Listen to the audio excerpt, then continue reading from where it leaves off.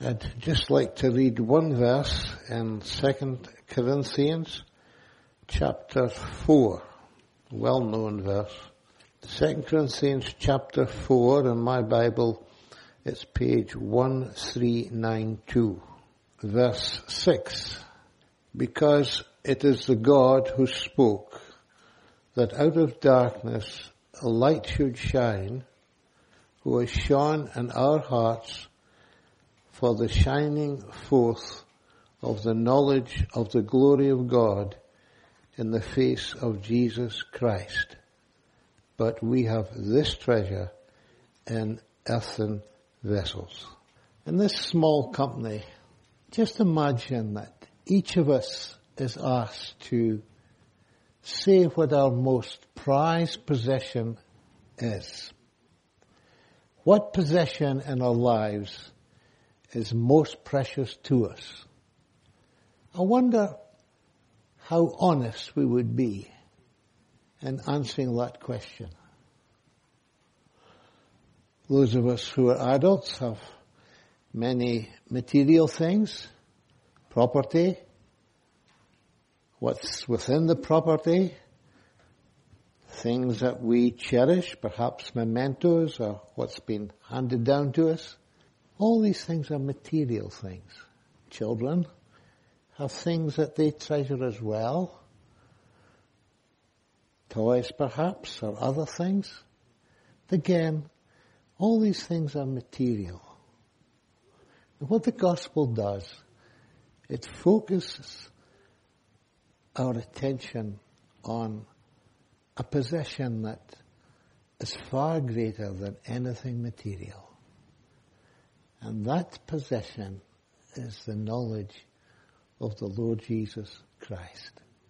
A long time ago, I think it was in 79 AD, a mountain in Italy, which was volcanic, erupted. And from that eruption, Pompeii was completely destroyed. A city of, I think it was 15,000 inhabitants, and of these, 2,000 were slain through the eruption. The gas and the ash that erupted and the molten lava poured down the mountainside and covered the whole place and other places round about. Many years later, I think it was probably 1,500 years later, they started to excavate Pompeii. And during the excavations, they came across many different things, including bodies that were encased in the ash of the mountain. And the bodies had been preserved through all these years. And one of the bodies that they found was that of a woman. And clutching in her hands was her jewelry. It looked as if, despite the warnings and the imminent disaster that was about to overtake the whole city, she had located her jewels, spent time locating her jewels and held on to them, although it would cost her her life. You know, oftentimes we put value and regard as precious things that just belong to this time scene. I've said it before, nothing that we have material goes beyond the barrier of death. That blocks everything that is material. I love that old hymn, you know, which goes, I'd rather have Jesus than silver and gold. I'd rather have Jesus than riches untold. And it finishes with, I'd rather have Jesus than anything this world affords today. That's the issue in the gospel. The gospel presents the Lord Jesus as a friend to the sinner, as a friend and Lord to the believer. And what I'm saying about it is that is a possession that's far greater than anything that this world can offer. And so, in a very simple way, all that we have as material things, we thank God for. His providential care and the goodness with which He has enabled us to have material blessings. But the greatest blessing of all is to have a knowledge of Jesus, a knowledge of the Lord Jesus in the heart, because that possession will not only go through time with you, but it will go into what is beyond time, beyond death. The barrier of death will not cause that possession to be left behind. That possession will go into eternity. And so, what would we rather have? A material thing that can be measured in the world's currency of silver and gold?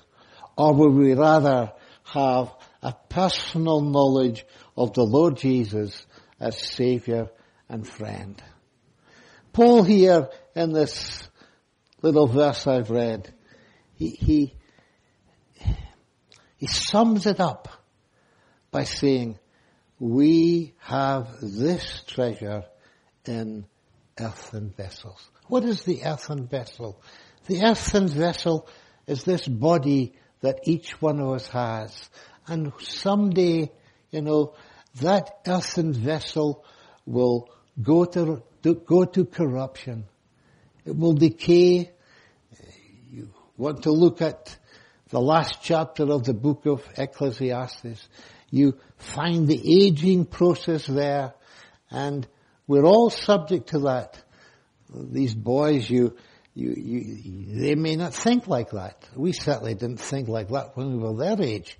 But if you look at that chapter, you see eyesight going, hearing going, and a whole lot of other things as the moment comes when the silver cord is loosed and what was formed in dust by God returns so.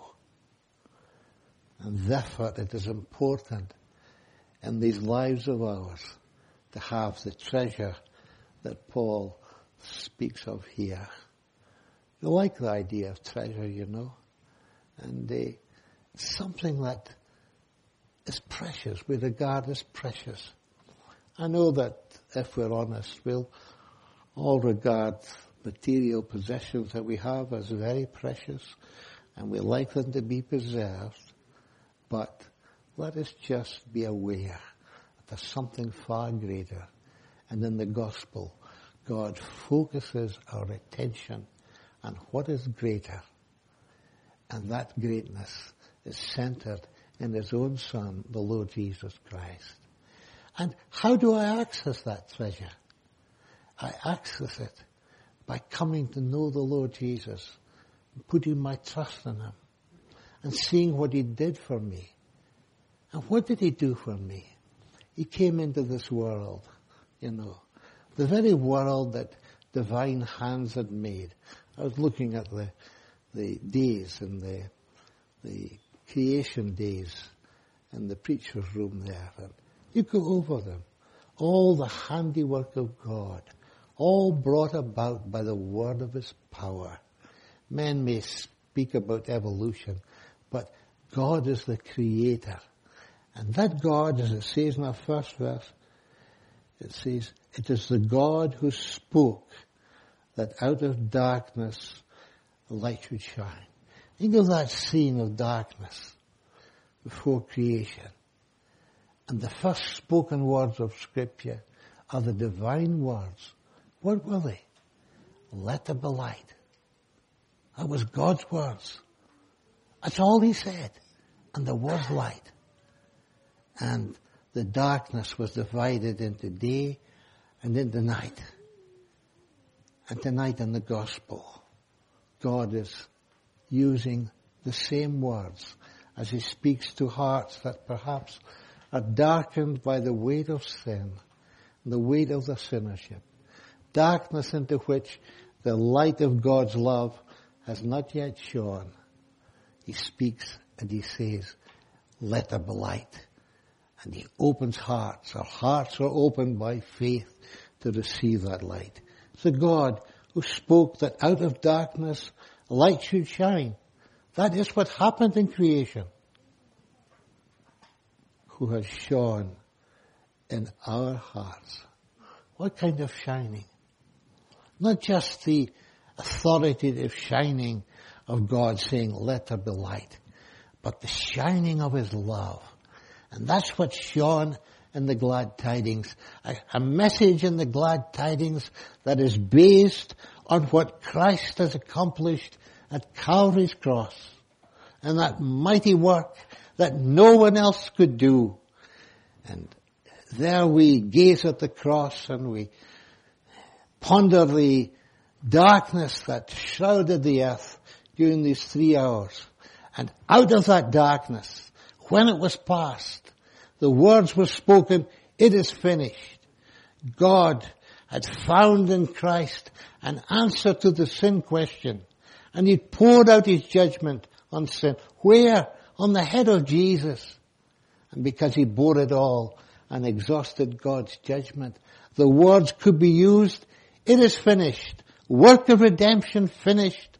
The blood of Christ that we sung of, a witness to the finished work, a witness to the fact that God was satisfied with what Jesus had done, a witness to the fact that every claim of God's throne had been met. And now, he says, who is shone in our hearts. Shone in our hearts. These hearts did nothing to merit it. We could do nothing to merit it. The hearts that were darkened by the influence of our own sins and sin itself. God shone into our hearts. And by the grace of God, there was an answer by faith to the shining, who is shone in our hearts for the shining forth of the knowledge of the glory of God in the face of Jesus Christ. What a difference when a heart is shone into, is lightened by the love of God shining in. That heart can never be the same again. A heart darkened by sin. It's lit up, it's illuminated by the love of God. It says later on in the Romans, the love of God shed abroad in our hearts by the Holy Spirit. And that's the result of a heart being opened by faith to receive the message of the glad tidings. Oh, let us just take an inventory of our possessions tonight and weigh them up against the greatest possession of all, the possession of having a link by faith with the Lord Jesus Christ. How precious that becomes. You know, Peter, who was one of the disciples of the Lord Jesus, one of the apostles, when he writes his gospel, his letters, his 2 letters, someone has described it that he falls in love with one word, and that word is precious. He speaks of the precious blood of Jesus. The basis of redemption, not corruptible things as silver and gold, but the precious blood of Jesus. And he speaks of a cornerstone that is precious. That's the Lord Jesus. And when he writes his 2nd letter, he speaks of faith that is precious. The whole faith that's centered in Christ, precious. And before he finishes, he speaks about the precious promises that are centered in the Lord Jesus Christ. Oh, I would just like to know something of this greater possession, to have a greater value of it. Valuations in this world are all wrong. Things that are so costly, yet there's something that's more costly than it all, and that is the knowledge of the Lord Jesus in the heart, because the cost of that involved that my Saviour died at Calvary's cross, shed his precious blood for me, shed for rebels, shed for sinners, shed for me. Can you say that? And the last verse spoke of it. Precious blood that bringeth us to God. And it finishes with praise and laud. Let there be a fresh outburst of thanksgiving and praise to the God who gave his Son, sent him into the world, so loved the world, that's the world of men and women and boys and girls, that he sent him into the world, that whosoever believes on him might not perish, but have life everlasting. These are the valuable things. And you and I come into the whosoever. Nobody's excluded from it, but it requires the action of faith on our part to seize this wonderful possession and come into the joy of trusting and believing on the Lord Jesus Christ.